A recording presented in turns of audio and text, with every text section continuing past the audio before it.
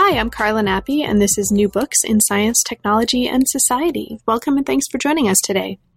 I recently spoke with Gabriel Finkelstein about his new book, Emil du Bois-Reymond, Neuroscience, Self, and Society in 19th-Century Germany. Now, this just came out in 2013 with MIT Press. This is a study of a figure who was, as Finkelstein shows really beautifully in the course of the book, really crucial to science and society in the 19th century in Germany and beyond, but a figure about whom we've not really understood very much, certainly not in terms of the impact and the different kinds of media in which his impact was instantiated over the course of his career and beyond. So Finkelstein uses this figure as a kind of window or a framing through which to understand larger transformations in the history of science, in cultural history, in the history of media, and in the history of what it's looked like to try to understand life, society, and the relationship of mankind to both of these entities. It's a really fascinating book. It's also quite beautifully written. The prose is really sensitive. It's really finely wrought, and at times it's very, very funny. So it was a pleasure to talk with Gabriel about it. I hope you'll have a chance to take a look at the book and to read it. I really enjoyed it, and I hope you enjoy the conversation. We're here today with Gabriel Finkelstein to talk about his new book, Emil du Bois-Reymond, Neuroscience, Self, and Society in 19th Century Germany. Welcome to New Books in Science, Technology, and Society, Gabriel, and thanks so much for making the time to talk with me today during this second day of the new year. I'm really pleased to talk with you, and I'm excited about it. Welcome and thank you. Good morning. Thank you. So, Gabriel, could you start us off, as is traditional for the interviews for NBSTS, by saying a little bit about yourself and your background, and specifically, how did you come to work on the history of science in 19th century Germany? Yeah, that's a good question. I've been thinking hard about that. The simple answer is I'm like some historians of science who are just failed physics majors. But maybe a more complete answer would be that although I was very, very interested in science, I first got interested in history of science as a kid when I watched Jacob Bronowski's television series, The Ascent of Man, and just really wanted to be that guy. And then, although I did end up majoring in science, I always seem to gravitate to larger issues, maybe meta issues of how it is that systems of rationality might differ in one context or another. And just to personalize that, my mom was a poet. My dad's a neurologist. So I was, bouncing back between ways of understanding the world that were quite different personally in my family. And then when I was 16, I had the opportunity to go to school in France for a year. And that experience really changed my life because it made me realize that there might be entire systems of rationality that were culturally dependent. I mean, things made perfect sense in France that would seem very strange in this country. So I guess it was those anthropological questions that were foremost in my study of science. And then I found out you could make a career of it and just never really wanted to do anything else. So then the question is, why 19th century Germany? Well, when I first started graduate school, I thought I was going to be studying French physics. And then for a number of reasons, I ended up switching to 19th century German biophysics. I heard a lecture my first year in graduate school when we were covering the big survey class. They used to call it the Plato to NATO class of history of science. Yeah. And the instructor, Kathy Olesko, gave a really, really interesting lecture on the biological and medical context of the discovery of energy conservation in Germany. I had never heard anything about that. I had no idea.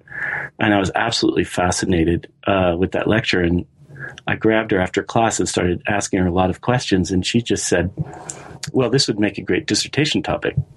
Why don't you study the so-called 1847 group of German scientists who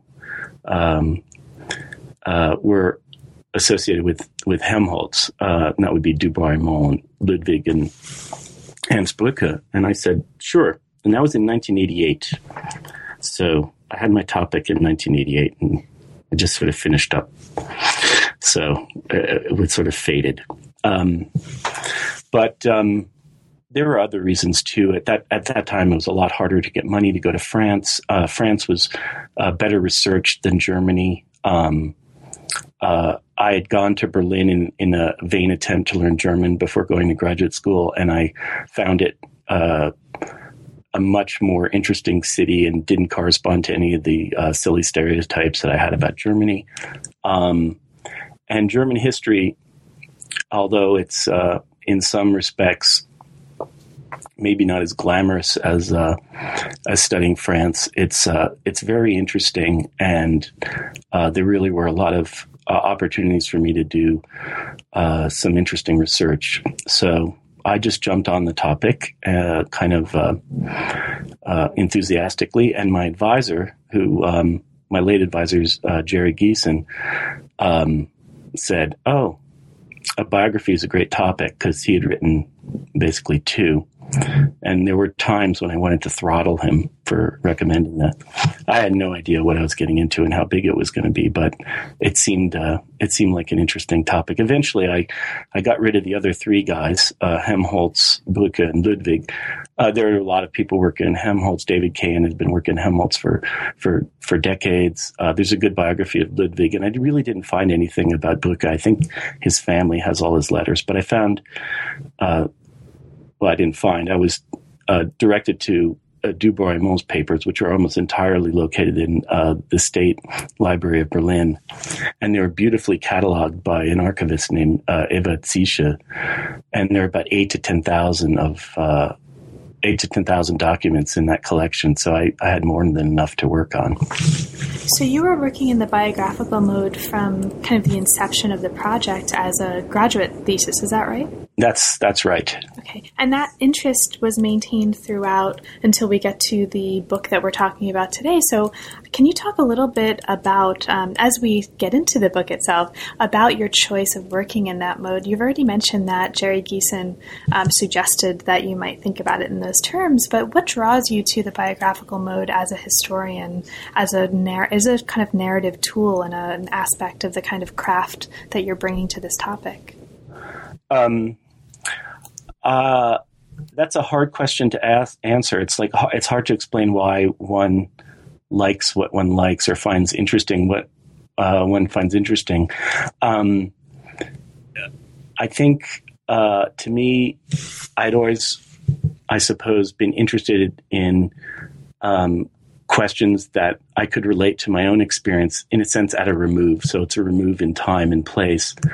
And I was very interested in, I'd always been interested in looking at the lives of intellectuals, even as an undergraduate. In history, when I was studying, for example, Chinese history, I was very interested in the Chinese literati. And this was an opportunity for me to look at intellectuals in 19th century Germany. But I don't have a good answer for why I think biographies are important, other than a lot of other people think they are too, because they remain popular. But I can't really say why a particular life should be more important or more interesting than, say, studying an institution or studying an idea. I can say this. I felt a bit of pressure as a graduate student to try to do something new. And one thing that they don't tell you in graduate school, or at least they didn't tell me, is that a lot of dissertation and research topics are driven by source material. So there's an interesting essay on the history of Helmholtz studies that was borrowed from an essay on the history of Darwin studies. And very briefly, if you look at the evolution of those fields, you can see that they go in broad strokes, from intellectual history to institutional history to maybe what might be called cultural history. And a lot of that evolution is plainly driven by source material. So in a certain sense, the easiest thing to do, or the first thing to do when you look at a topic, is to read the printed material, the books on it. And then, in a sense, when that's kind of mined out, you go to the next level, which is to look at maybe the manuscript material that's legible. And that might be material that's generated by institutions, say scribes at institutions or reports or things like that. And then finally, some of the research in, say, Darwin studies or Helmholtz studies, or studying any major figure, might look at manuscript material that's, to be blunt, actually kind of hard to read, letters, diaries, and then all the other sources that would reflect the reception, for example, newspapers, journals, things like that. So when I was in graduate school, people were pushing very heavily cultural history, and then it only later occurred to me that they were pushing it in part because it was the next kind of stage in the evolution of studying science in fine grain in the 19th century, and also because they were sort of hoping that these maybe naive graduate students would plunge into areas that they didn't exactly want to do. I mean, there's a reason why no one had ever written du Bois-Reymond's biography, and I thought about this when I was doing it. It's just this overwhelming amount of manuscript material to sort of thresh through. And Susan Cannon has talked about that in one of her essays on the 19th century. The 19th century might represent, in her opinion, a limit of what's possible to do as far as historical research, because there's just simply so much material that was written down, that was generated. I mean, people used to send mail 4 times a day by the end of the 19th century in London. So I guess it was the promise and attraction of being able to research a topic in, I guess you might say, excruciating detail, and just see where that got me. That got me interested in biography. Well, since you mentioned the importance of source material, let's actually go right there, because this is a really beautiful way to get into, I think, the meat and the body of the book itself. So, as you've mentioned already, this is a study of Emil du Bois-Reymond, and you call him in the first page of the book the most important forgotten intellectual of the 19th century. Most of his fame, as you mentioned early on, was due to public lectures that generated really strong and sometimes very vituperative or very furious responses in a variety of publics, and we'll get to that absolutely by the end of our conversation. And you ask the question at the beginning of the book, how could someone so famous and so important end up so forgotten? And so the rest of the book, the rest of the chapters, take us through in a series of stages, I think 4 parts, each of which has at least, I think, 3 chapters. And you take us through his life, his work, and the kind of narrative arc that brings us to the way that he became this public intellectual and the kind of culmination of his story. Now, I mention this in light of your previous mentioning of source material, because one of the most striking things early on in this story, in this first part of the book, Beginnings, when you're talking about his childhood, is that his mother, when he's a boy, actually encourages him to keep a diary while he's traveling in Dresden as a youth. And you mention later, in sort of later stages of his life and in later chapters of the book, that this habit of keeping a diary persisted in his travels later in life. So in light of the importance of source material for crafting at least elements of this project, can you talk a little bit about his travel diaries as sources? What was it like to work with these, and were there any aspects of these diaries as sources that you found particularly interesting or illuminating or formative for the way you crafted the project? Sure. Well, I loved reading his travel diary because it was written in French, and some of our listeners might not know this, but in the 19th century, when people wrote in German, they didn't use the Latin script. They used a Gothic script, which is actually really hard to read. It kind of looks like saw teeth, it's like if you can imagine a handwritten version of the typeface that the New York Times is in, which is called Fraktur. And that is really, really hard to read. So du Bois-Reymond's travel diaries, when he went to Switzerland, were kept in French, except for, occasionally make notes in German. And then when he went to France and England, of course, he kept them in French and English. So, just a silly answer is they were really easy to read. It took a lot less time to decipher them than to look at his correspondence, for example. But I think it was interesting to see how he was sort of being shaped anthropologically as an observer of other cultures. And I found that resonated with my own experience of having lived in France and lived in Germany and paying attention to other cultures and trying to see if differences in the other cultures were significant, if they were indicative of anything more general than just what immediately struck the eye. It's really interesting, actually, to talk with you about this, because in many ways, and I think we'll see this as our conversation continues and as we work further into the book,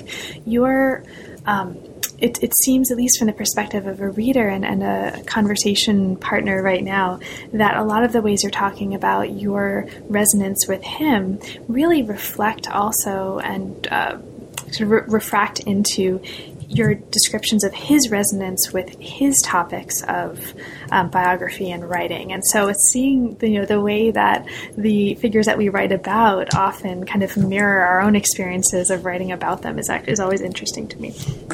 Yeah, that's a good point. And it's hard not to avoid the James Thurber error of just seeing your own reflection. There's a funny story by James Thurber about how terrible he was in biology, and his biology instructor in college wanted him, or high school wanted him to draw something he saw on a slide. And he couldn't see it. And finally he saw something in the eyepiece, and he sketched it very carefully and showed it to his biology instructor. And his biology instructor just had a fit because he had just drawn the reflection of his eye. So I tried very hard not to do that, not to just draw myself, but to actually see what was there. But it takes a bit of training, a bit of looking to be able to try to be aware of what your own context is and separate it from the context that you're looking at. Sure. Well, so the early parts of this book, you take us through in these early chapters his childhood in Berlin, his schooling, and then you bring us into his university career and his life in Bonn. Now, he was inspired by a man in this part of the book named Heinrich Steffens, who others had called, and this is in my quotations right now, I'm going to be giving just a tiny little glimpse into some of the really beautiful choices that you made here of vocabulary and snippets from the source material that you're working with. There were so many parts of this book that I was actually laughing out loud because so much of this material is so funny, and your presentation of it is so beautifully humorous while also being really respectful and articulate. So awesome job as a writer, by the way, incidentally, and as a verbal footnote. This is a real pleasure to read. So along those lines, other people had called this guy crazy, incomprehensible, a fool and a fake. Goethe had claimed that Steffens made him choke. So nonetheless, the hero of our story, Emil de Bois-Reymond, was drawn by his romantic philosophy. So can you talk a little bit about the importance of romantic philosophy to the development of the young Emil? How did this shape what was happening early in his life, and what's important for us to know about that in order to understand what comes later? Sure. Thank you. Thank you for those compliments too. I tried really hard to make this book readable, and I wasn't a very good writer when I started. It took me a very long time to convert it into readable English. But for anyone who struggles with English, it's possible to learn to write decently. It just might take you forever. So, du Bois-Reymond presented himself as anti-romantic in later life, and he kind of covered up his early debt to this Naturphilosoph, or romantic German philosopher and scientist named Stephans. So that part was that was sort of interesting. But, for a while, I couldn't understand why some of my advisor and some of the other professors that I was working with as a graduate student were so excited about this romantic debt of what was later a kind of mechanist and reductionist. And I think I have a theory. I don't know. The listeners will tell me if this is correct. That Foucault made the argument that a lot of modern science had romantic origins. And so here I was actually maybe providing some evidence for that thesis. I'm not really sure. I think the important point is not to look so much at the methodology, but keep in mind the motivations of du Bois-Reymond as an individual. And then you can see lines of continuity in the science between the romantic questions, which were essentially epistemological questions. How do we know the world, as a way of answering the question, who are we? And then to see those questions translated into scientific terms in the 19th century. So, for example, there was a lot of attention to sensory physiology as a field of study in biology in 19th century Germany. And you can think of that as a kind of applied romanticism. It's a way of studying your relationship to the world.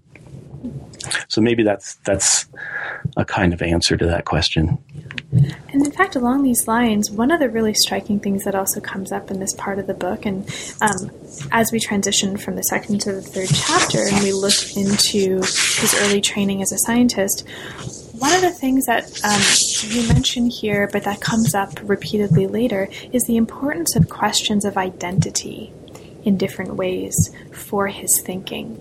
Do you want to speak to that a little bit? And was that as important as it seemed as a reader to shaping how he's thinking about and conducting his science? How do questions of identity loom in his development as a scientist? Sure, that's a really good question. I mean, just the biographical form is based on thinking about questions of identity, because it's either how does the life shape the work, or how's the life not shape the work? How's the work independent of the life? So the first half of that equation, the life, is a question of identity. But what I found in this case study of du Bois-Reymond is that the biographical mode was a mode in which not only he thought, but his whole social class thought. You could call them the educated elite in Germany, or the Bildungsbürgertum. And as a class in early 19th century Germany, they really didn't have a lot of institutional or cultural antecedents that they could draw on to create a sense of self. They're effectively a new class that more or less arose at the end of the 18th and beginning of the 19th century as bluntly servants of the state. They were the credentialed elite that were educated to be bureaucrats and administrators and teachers and help the state grow. But unlike the aristocracy or even the peasantry, they couldn't draw on a lot of traditions. So not only is biography important for the story of du Bois-Reymond, but biography is important for the entire social class that went into 19th century German science. So that's why I focus on questions of identity, because you cannot understand 19th century German science unless you understand the people who generated it, who are these educated elite. And you can't understand them unless you see the pressures that they were facing, in a sense, to create a sense of self.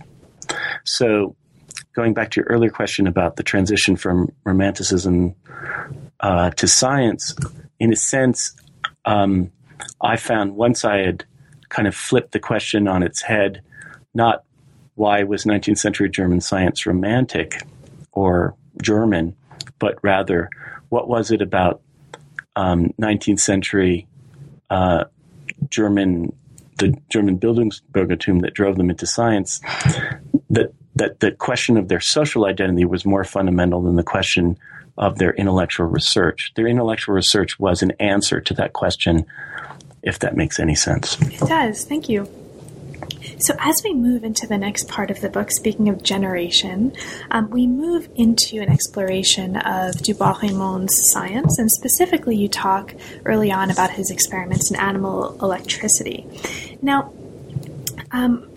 one of the things that's really interesting that's happening here, not only do you mention the importance of style, sort of written style in various forms to his work, and I think we'll have a chance to talk about that a little later, I hope, but you also talk about a shift that's happening here, and similar to what we see in many stages of his life, his personal shift is paralleling a broader shift in his cultural context, and here it's a shift, as you put it, from romanticism to realism.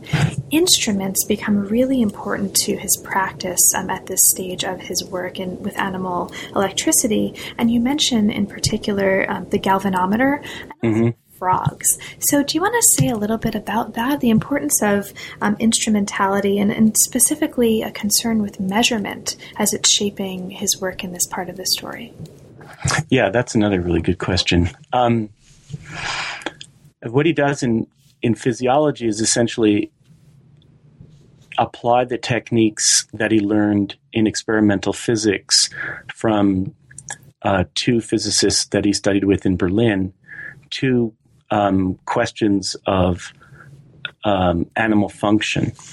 So he was translating the instrumental techniques of measurement and investigation in the exact sciences to the biological sciences. So then you might ask, okay, why frogs? And there's a simple answer to why frogs. He was poor, and frogs were easy to collect in Berlin.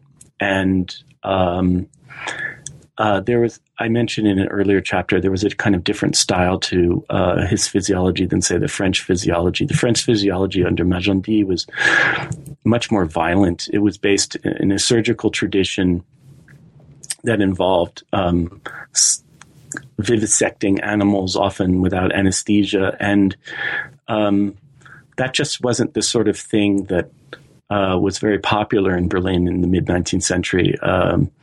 It wasn't the kind of thing he could obviously do in his spare room. He couldn't cut open a dog. It was easier to work on frogs.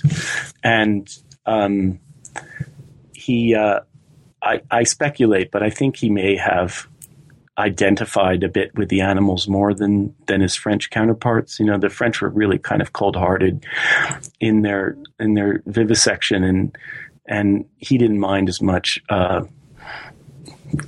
braining the frogs and then dissecting them. It didn't seem quite as cruel. But the other question about measurement and about the physical techniques, that's a very, very good question. And historians of technology, like, for example, I'm thinking of Keith Gispen's work, have talked about the oversupply of engineers and scientists and mechanics in mid-19th century Berlin that could not be explained by a economic demand for industrialization. There was already an oversupply. So this is part of a larger cultural trend in the first half of 19th century Germany to delimit and understand the natural and social world as exactly as possible in a way that can't just be explained through economic demand. And I think that's a really important point. I mean, Germany didn't really industrialize until the 1850s and 60s, but already in the 1830s and 40s, you saw a kind of mechanical style to Berlin. There were a lot of workshops, a lot of opportunities for different kinds of people to draw on those resources. A perfect example is Werner's Werner von Siemens, who joined du Bois-Reymond's student club, and du Bois-Reymond introduced him to Georg Halske, and they started this telegraph firm. And that was just simply because there were a lot of people at the time who were really interested in technology. And why that's so, I can't give a very good answer. I think it's very hard to answer why there is a cultural style at a particular time and a particular place, but it certainly is noticeable. So there's a lot of other stuff that's happening in this part of the book, and rather than asking you to talk at length about it, I'll just mention it for listeners so that we can get to his underwear.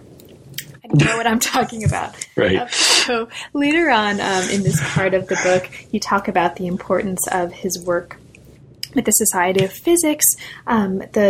These chapters talk about the revolution of 1848 and also the importance of his scientific achievement in terms of making physiology objective, with objective here in the sense of relating to an object. And we talked about that a little bit in the context of his work with instruments and with frogs. You also have a chapter that looks really beautifully at Paris as the capital of 19th century science, and look at the ways that this shaped his ongoing career and the kinds of decisions that he made early in his life. Now, that brings us to the love story. And so this is the third part of the book in which we meet the love of his life, his cousin, Jeanette Claude. So this is a really exciting part of the book because it's not only a really fascinating story, but also lets us get into some really wonderful sources that you've unearthed in this part of the book. So let's start at the beginning. Can you tell us a little bit about this cousin? Who is Jeanette Claude, and what do we need to know about her before we meet them as a couple? Thank you. Yeah.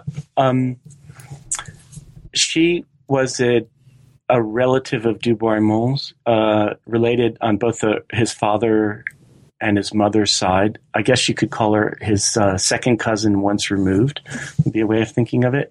She was, like him, Huguenot. In other words, someone who came to Germany as a French Protestant. They were of French descent. Her family didn't go into science and civil service so much as into trade. And when she was a young girl, she left Germany and sailed to Valparaiso, Chile, where she grew up. Until her teenage years when her father died. And then she and her mom and the rest of her family moved to the Lake District in England, where they stayed with an uncle.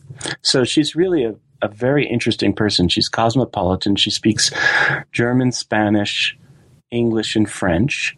In a certain sense, I suppose you could say English is her first language because that's the one that she spent the most time speaking until du Bois-Reymond met her. She came and visited him as a teenager, and then he met her a few times. They went out on dates, I suppose, but he didn't really pay her much mind until effectively his career started to stall after the debacle of the reception of his work in France. And when his career started to stall, he started to get interested in the idea of his personal life. So I think he went to England to promote his work, in part as an excuse to chase after this very interesting woman.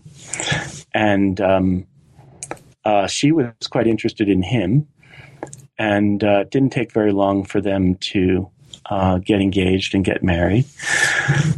And at that time, engagements took a very long time. So she was living in England, and they were engaged basically for a year before he could go over to England again and marry her, and then bring her back to Germany. Although they did talk about living in England, and for a long time he did consider it a serious possibility that he might find a position in England and set up a household there with her.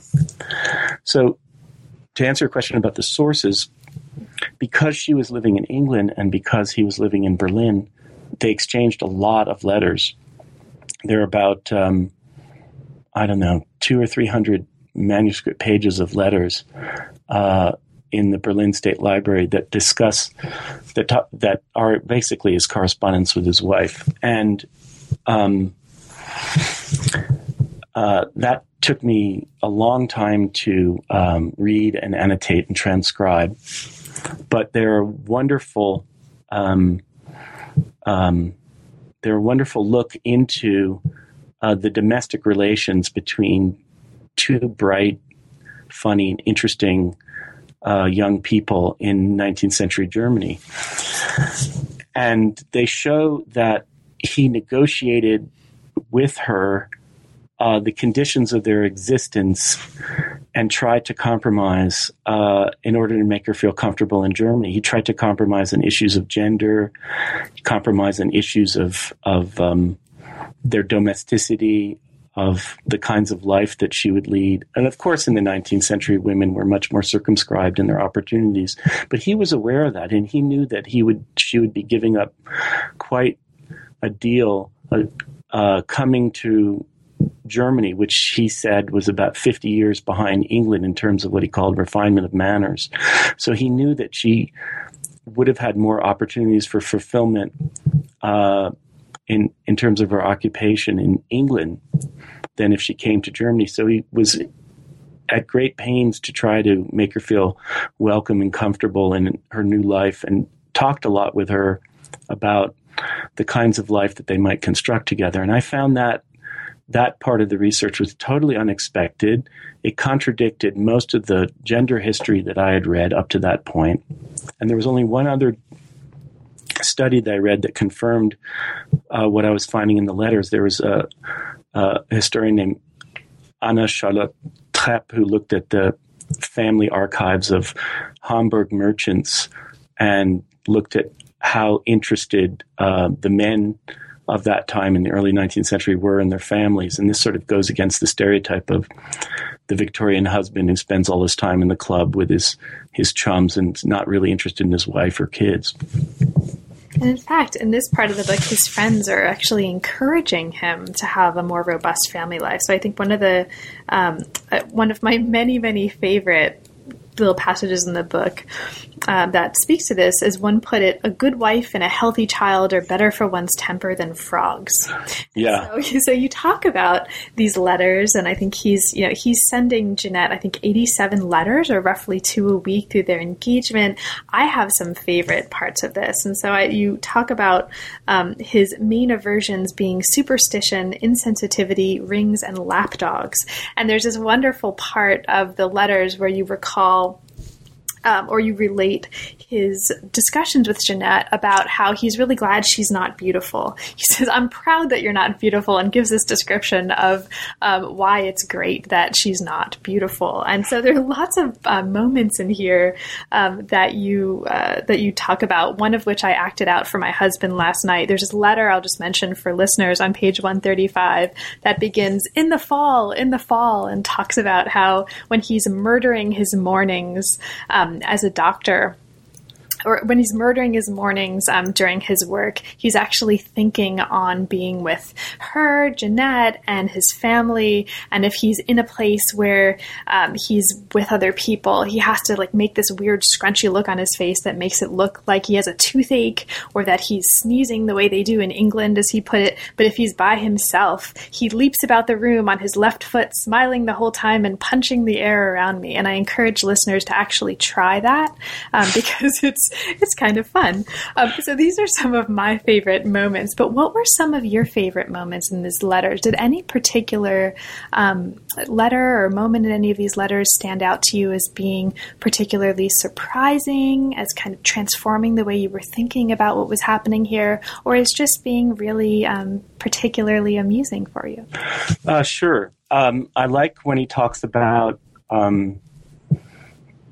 how civilization correlates to the smallness of rooms.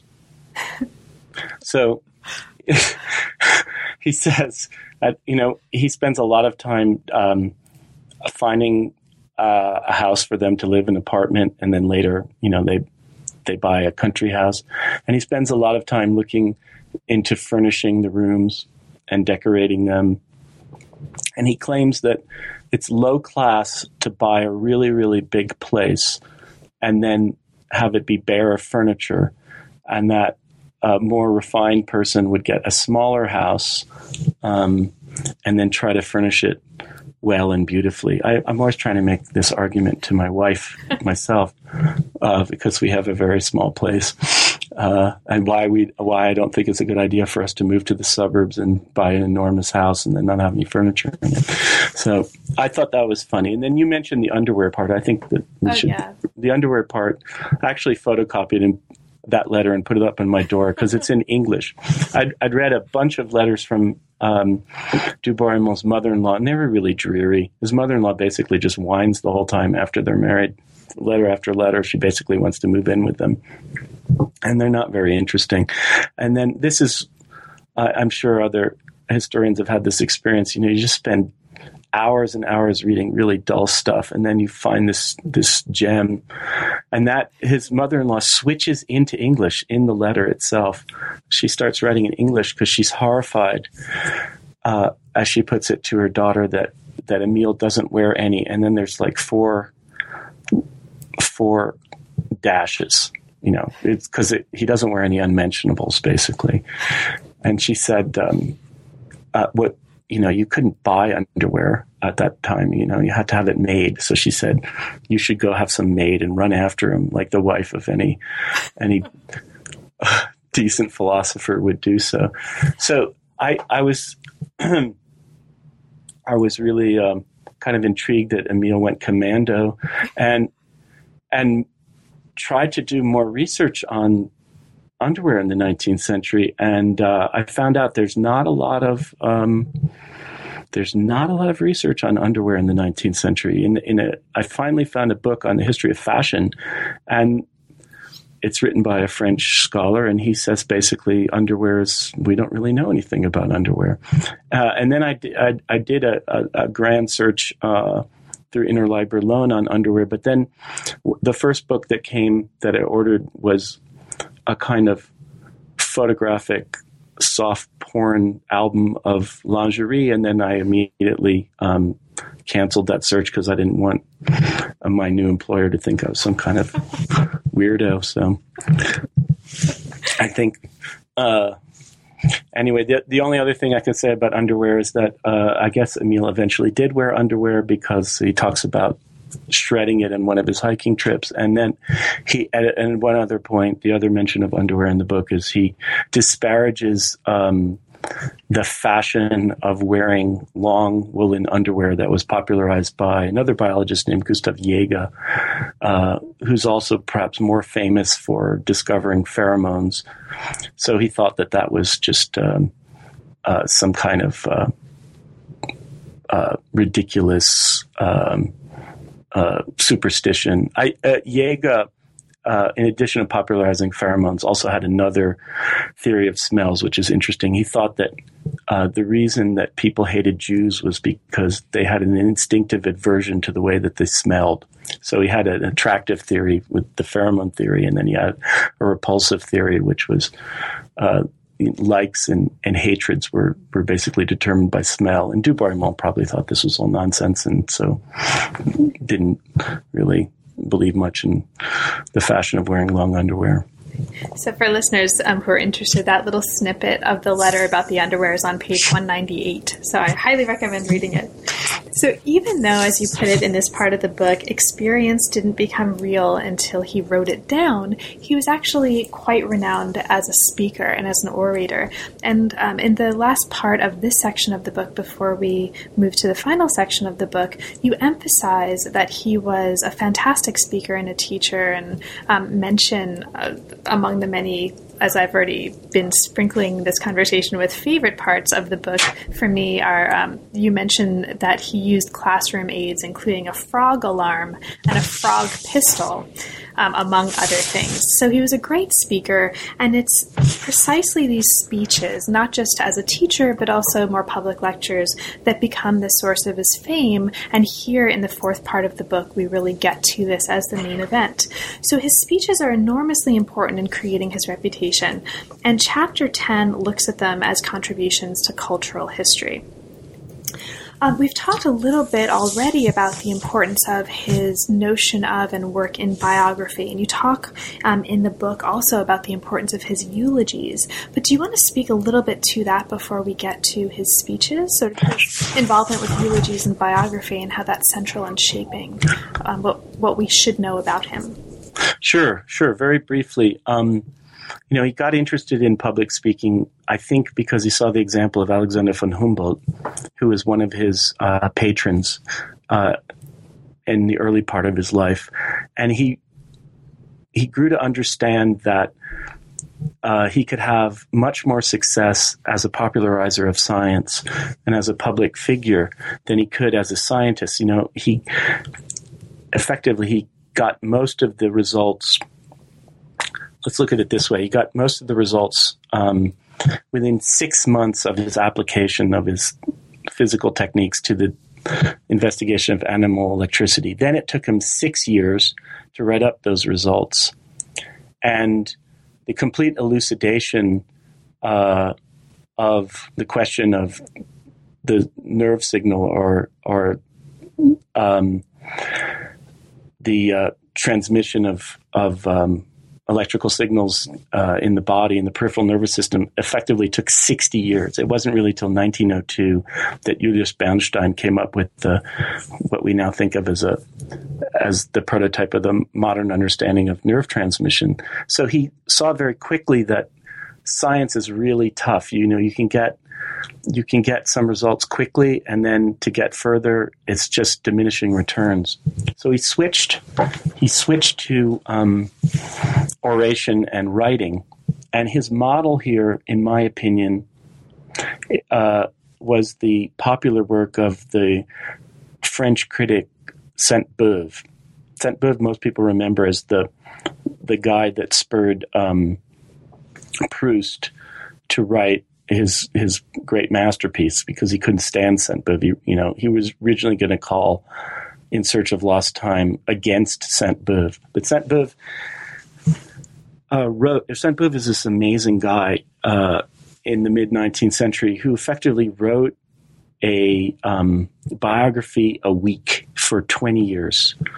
They called them his Monday Chats, and it's really, I would say, Sainte-Beuve and maybe Mark Twain and Heinrich Heine, in those three languages, are the progenitors of modern style. They wrote attractively and interestingly about lots and lots of topics, some of which were quite intellectual, but they did this for a wide audience. And Bois-Reymond, he didn't read Twain, but he did read Sainte-Beuve and Heine. And he tried to do more or less the same kind of thing that Sainte-Beuve was doing in his biographies or eulogies. He was trying to do the same thing in German.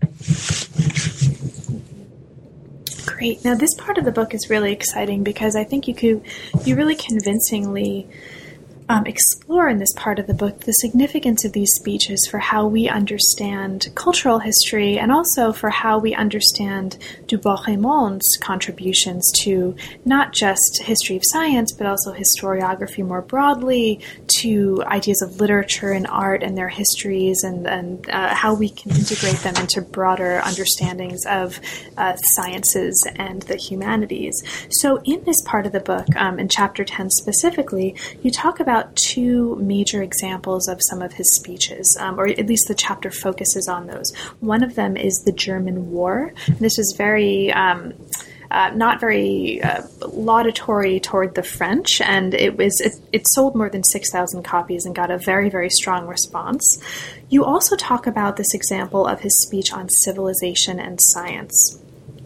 This seems to be a really important part of your analysis. It's a really convincing, or you give a very convincing analysis here of this as an attack on established historical scholarship. And I wonder if you could talk a little bit about this speech. What's going on in this speech? What's important about it? And what's exciting for you about what's happening here in the context of understanding du Bois-Reymond more broadly? Sure. Well, I can just say that when I started these final chapters, this last quarter of the book, I really wasn't aware of, I hadn't read all of du Bois-Reymond's speeches, so I didn't really know what I was getting into. In a sense, I when I was working through his life, I just would kind of dump that in a file and say, I'll get to that later. All right. So then when I finally got to his speeches, I was kind of amazed at how innovative and interesting the things that he was saying. Du Bois-Reymond's speech, Civilization and Science, according to another historian of historiography, is the first major innovation in cultural history since the 1830s in Germany. And it argues, contrary to what we now accept as just normal history, it argues for the importance of culture as a measure of human progress. I think back in the 19th century, history was much more political, much more oriented to, kings and battles. And there were a few cultural historians working, but they were marginal figures and often amateur, and they weren't taken very seriously. And so du Bois-Reymond made two arguments. He said culture is central to the understanding of history. And he also said, and science is the truest measure of cultural progress, which is a very, I think, intelligent argument. He said, one can't argue for progress in literature or the arts. There's no way to say that Raphael is better or worse than Praxiteles, or that there are great exponents of beauty at any time. He also argued that politics doesn't progress, and this is more controversial. He said there's been no improvement in morality over the course of history, and people are mainly motivated by base impulses, and they do terrible things to each other. And if you study political history, the only thing there is to learn, as he put it, is that there's nothing to learn. So he said, science is the truest measure of cultural progress because science is the only avenue of human endeavor that is cumulative. I think as historians of science, we should keep in mind that George Sarton, who many people take to be the father of our field, made exactly the same argument as du Bois-Reymond in the inaugural lecture for the Institute for History of Science at Harvard University, and I don't think that that's purely coincidental. But then du Bois-Reymond made another interesting argument about science and civilization, where he said that in addition to being the truest measure of human progress, science will also destroy civilization. Science is both the measure and the means by which civilization will collapse, because he said that science reduces all values to instrumentality. It reduces every value to utility, and that will destroy everything that makes life beautiful and decent. So that was an interesting thing for someone to be saying in 1878, I think. And it sounds a bit like other great thinkers of the 19th century. Most people are more aware of maybe Marx or Weber making similar arguments. Marx with money and Weber talking about the iron cage of rationality. But du Bois-Reymond made these arguments about science, and that's not something that's widely known. Now, repeatedly, as you take us through different speeches that he's making, which sometimes are experienced by his audiences orally and sometimes are transmitted through print copies, to the very literate audiences that are taking in and responding to these speeches as written documents, the responses are very, very strong, and they're not necessarily always positive. And we see this not just in terms of the speeches that you look at in Chapter 10, but also when we come to Chapter 11, where you look at his speeches about and his responses to and engagements with the work of Goethe and Darwin. Can you speak a little bit to his speech about Goethe specifically, and why does this generate such a negative response? And then we'll move to Darwin.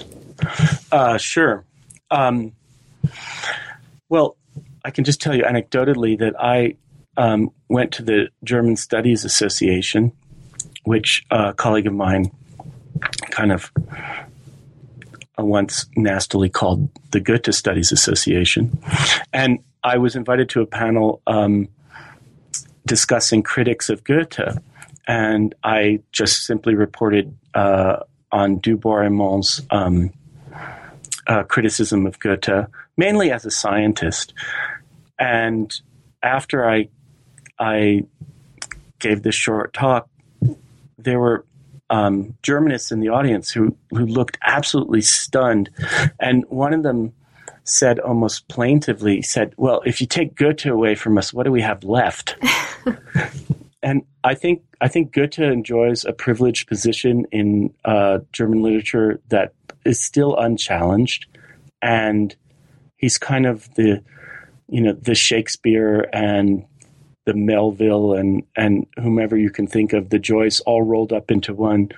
Goethe is, in German, Goethe sounds incredibly modern and beautiful at the same time. Doesn't sound stilted at all. And so what Bois-Reymond was saying with this criticism of Goethe is he was saying, look, we need to contextualize this guy. He's a brilliant writer, but he came out of a certain context in the early 19th century. He was a bit like Hamlet, and he was constantly advocating action. And Bois-Reymond gave this speech after the unification of Germany, and he was using Goethe as a way to say, well, Germany has followed Goethe's prescriptions maybe too well. We've acted maybe too much. We're too strong. We're too powerful, and we need to think more rationally about things. And we need to leave behind some of these romantic values that are driving us because they're not doing us any good. And he did this kind of through code by attacking Goethe. And I read this speech also. I give an interpretation of it that speaks of the politics at the time. And, he just touched on things that hit a nerve. And I think they kind of set people off. I mean, some people didn't like the idea of the greatest German writer being attacked. Some people didn't like Bois-Reymond's political implications, that maybe romanticism in politics is not such a good idea. Other people thought that he just had a tin ear. But all I can say is that I think it's even true today. I don't think you could speak openly among literate Germans and attack Goethe and expect to get out of there scot-free, even today. He's also a staunch supporter of Darwin, and in fact you characterize him in the book as the first Darwinist in Germany. Now, how does even just understanding him as the first Darwinist in Germany complicate the existing historiography of evolution? Yeah, that's a great question. Well, basically nobody knew this, and I didn't know this either. And I remember once I asked the editor of the Darwin correspondence in Germany, I mean, have you heard of this? Did you know that Bois-Reymond was the first adherent to Darwinism? He said he didn't know. And that's because the historiography basically says that Darwinism in Germany is romantic, and most of it focuses on, figures like Haeckel.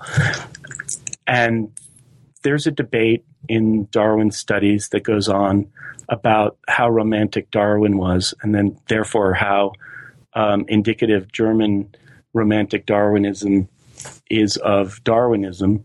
And I don't know enough about Darwin to weigh in on that debate, and I didn't really want to. But what I did want to do was say, well, yes, it is a little more complicated because Bois-Reymond was a mechanist. He was not romantic, and he was a staunch Darwinist. He read Darwin's second edition, I believe. His best friend in Britain was Darwin's physician. His name was Henry Bence-Jones. So he was alerted early on to the publication of The Origin of Species. His wife came from England, so he's very interested in English culture. And I believe that the second edition was published in late January or February of 1860. And by April, over spring break, du Bois-Reymond had read the book and become convinced that Darwin was right. So and then for 20 years, he taught Darwinism in his university lectures. He began those lectures in the winter of 1861, and he taught the theory in what we would recognize as a modern complete understanding of it. And he taught it for 20 years, and nobody really much seemed to mind. I propose the hypothesis that du Bois-Reymond became a Darwinist because he's a Lucretian. He believes in a world of matter and motion, and he was looking to extend that mechanistic view of the world that he had described at the cellular level, at the level of the laboratory. He was looking to extend that view of the world into the level of organisms and the environment. So in a sense, he was looking to modernize Humboldt's romantic vision of a giant unified cosmos with a mechanistic understanding. So it complicates things because it suggests that that there isn't so much a national styles debate between English mechanists on the one hand and German romantics. It says that there were competing understandings of Darwin's theory in England and in Germany from the get-go, and that some people took Darwin to be romantic and progressive, and others took Darwin to really be a champion of a completely mechanistic understanding of biology. And the other remarkable thing is that nobody in Germany really seemed to mind that du Bois-Reymond was teaching this stuff. I mean, maybe I don't know if you want to touch on this, but he didn't get any flack from the teaching of Darwinism until he gave a very short obituary tacked on at the end of his speech in the early 1880s. And then when he gave that obituary, the proverbial stuff hit the fan, and he aroused a lot of ire from the conservatives and the Catholics, who said that he should basically be fired as a professor, that he had committed treason and lèse majesté, that he had disparaged the foundation of the German state, and that he was inculcating materialism in the minds of students, and he was basically a degenerate. And I thought very hard why nothing had happened politically about his teaching of Darwinism for 20 years, and why in the early 1880s all of a sudden people should get so up in arms about it, why there should be such a negative reaction. And I came to the conclusion, and again, it's just an interpretation, that Darwin in Germany at that time was really a symbol of socialism. The socialists held Darwin to be their champion. So when du Bois-Reymond stood in front of the Prussian king and his ministers and said very bluntly, Darwin is the Copernicus of the organic world. The Catholic Church is a backward and not malign, but a retrograde institution, and that the modern world belongs to mechanistic biology. He was really suggesting that he was siding with the socialists and against the conservatives in a period when the socialists had recently been banned from German politics. And that was quite an astonishing thing for a German university professor to do in public. Now, the last thing that I'll ask you before, because I know I've taken up a lot of your time, but before we come to our closing questions, I do want to just ask you maybe just one thing about the final chapter of the book, which is Limits, which takes us into the most famous of his speeches, a speech called The Limits of Science. Now, this is really, really fascinating. It gets into his thinking about consciousness and the relationship between consciousness and the possibilities of science and scientific knowledge. Can you just say a little bit about that speech, and in particular because you chose to close the book with it, so this is a kind of culmination of the story, it's a culmination of his biography. What do we need to know about this speech and about the context and what's happening here in order to bring our understanding of du Bois-Reymond to its climax? Sure. Thank you. Well, du Bois-Reymond wasn't the first to suggest that there were limits to scientific understanding. He was a mechanist, and early on he thought that he was going to be able to explain everything through mechanism. And then as he was preparing those popular lectures to his university students, he said later he realized that there were two limits to mechanism that were just unbreachable. Mechanism could never explain the experience of consciousness, and mechanism could never fully fathom the nature of matter. And he used religious terms to describe this kind of conversion to doubt. I called it a negative epiphany. He called it his day of Damascus, in reference to when Saul became Paul in Christian liturgy. So he had discussed limits of science for a long time, and then later in 1872, at an important meeting of German scientists, he pronounced these limits to science. Now, he wasn't the first person to say that we'll never understand the nature of matter and we'll never understand consciousness. People have been saying this for hundreds of years, but he was the first to attempt a kind of proof, so to speak. And I've heard from another philosopher of mind that is innovative and interesting. Let me just mention that a lot of the philosophy of mind today, a lot of the discussions really, in a sense, doesn't say very much more than the kinds of things that du Bois-Reymond and his colleagues were saying in the 19th century. And Huxley is another example of someone who thought very hard about these limits.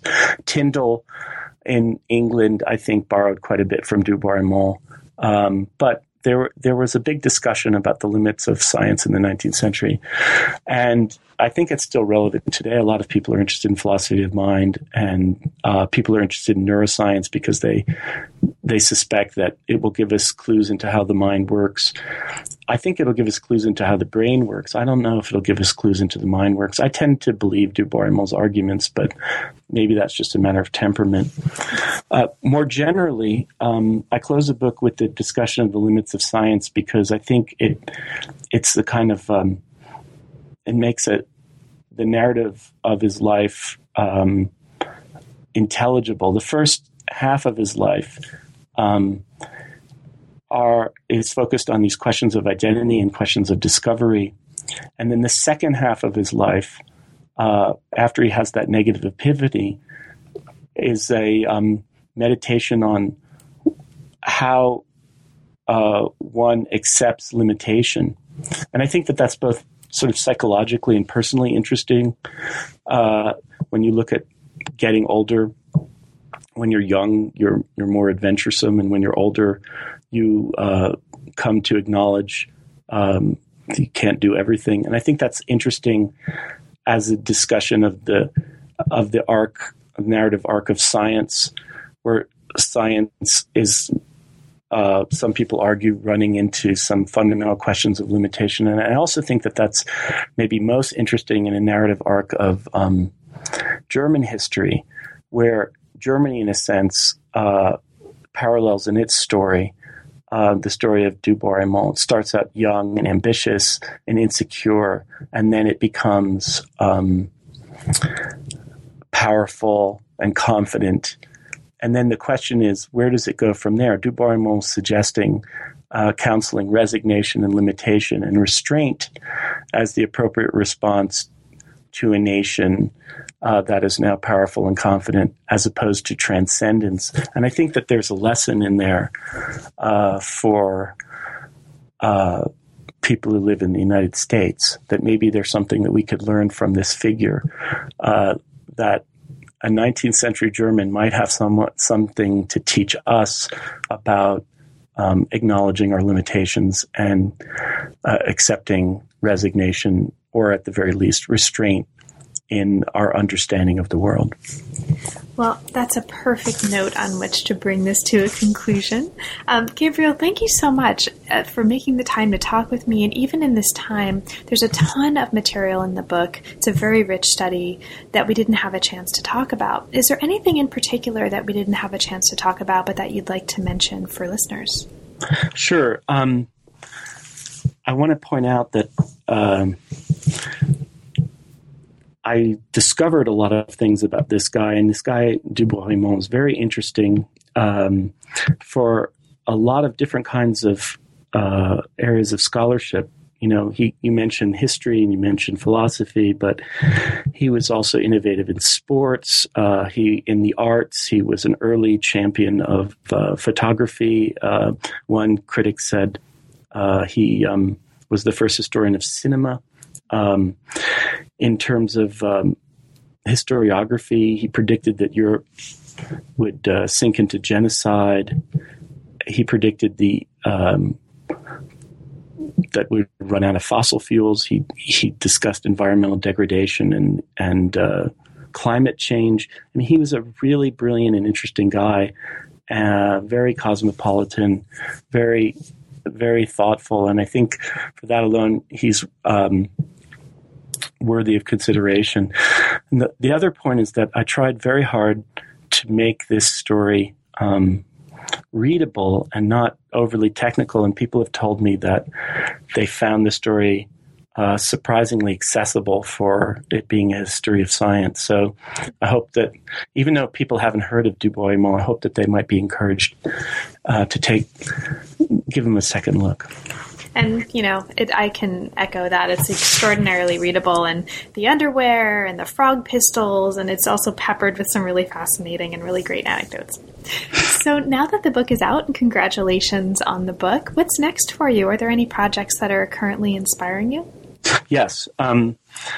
Because of his interest in historiography, I thought I might write a shorter book, and something that's not going to take me 20 years this time, a shorter book on these amateur challenges to the discipline of history in the 19th century. So I might look at Du Bois-Reymond as a German, Hippolyte Taine as a Frenchman, and then also this man named Henry Thomas Buckle as an Englishman, all of whom wrote very popular, readable, interesting histories that challenged our profession at its core. And it's my contention that our profession's retreat into historicism or kind of relativism is a way of avoiding those challenges by these 19th century cosmopolitan amateur figures. And I think that's a story that is worth broader audience. And then after that, I'm not sure. I mean, after that, I think I'm working on the history of memory right now, but I'm not quite sure what I might do after that. Well, it's been a pleasure. Thanks again so much for making the time, and best of luck with your current research. And thank you so much. You've been listening to New Books in Science, Technology, and Society. Thanks very much for listening, and we will see you next time.